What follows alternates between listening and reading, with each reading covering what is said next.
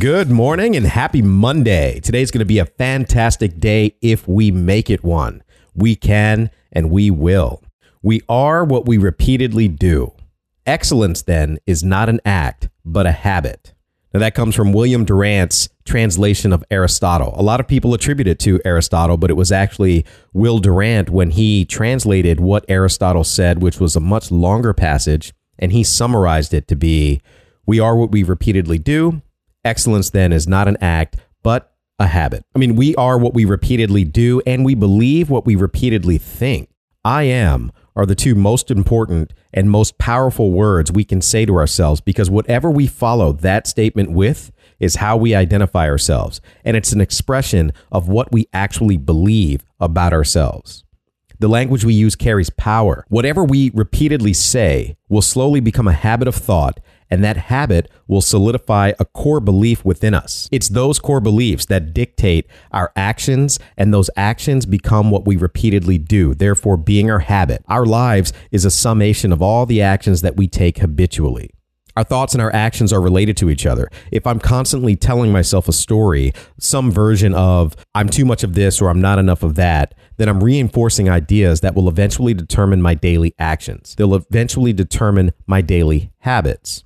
Up to 40% of our daily lives are repeated by behaviors and activities that are near exact as the day before. Day after day, we think the same thoughts, we drive the same roads, we eat the same foods, and we do the same tasks. We slip into what feels like this robotic trance of thoughtless habit. Those daily actions, repetition, routine, ritual, consistency known as our habits, dictate who we are and what we become.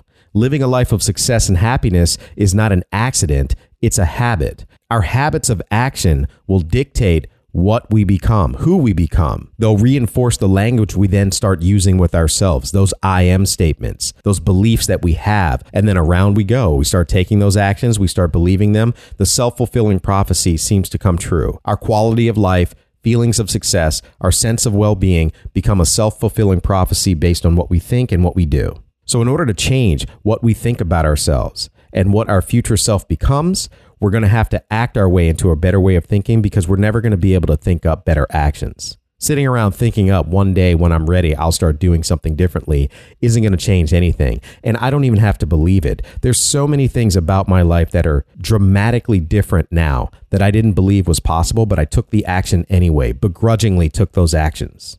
To change our thoughts, we have to start with our actions. The most important aspect of forming a new habit is getting started. Sometimes we start by doing just one thing. Every small act makes an enormous difference in our life. So I don't know who needed to hear this, but if you're looking to make some sort of change where you don't want to keep believing something about yourself that you are, you're going to have to act your way into a better way of thinking. Start doing the actions of someone who believes something different. Even if you don't feel like it, even if you don't believe it, those actions will lead to new beliefs. So I hope this was helpful for someone, and let's have a great week.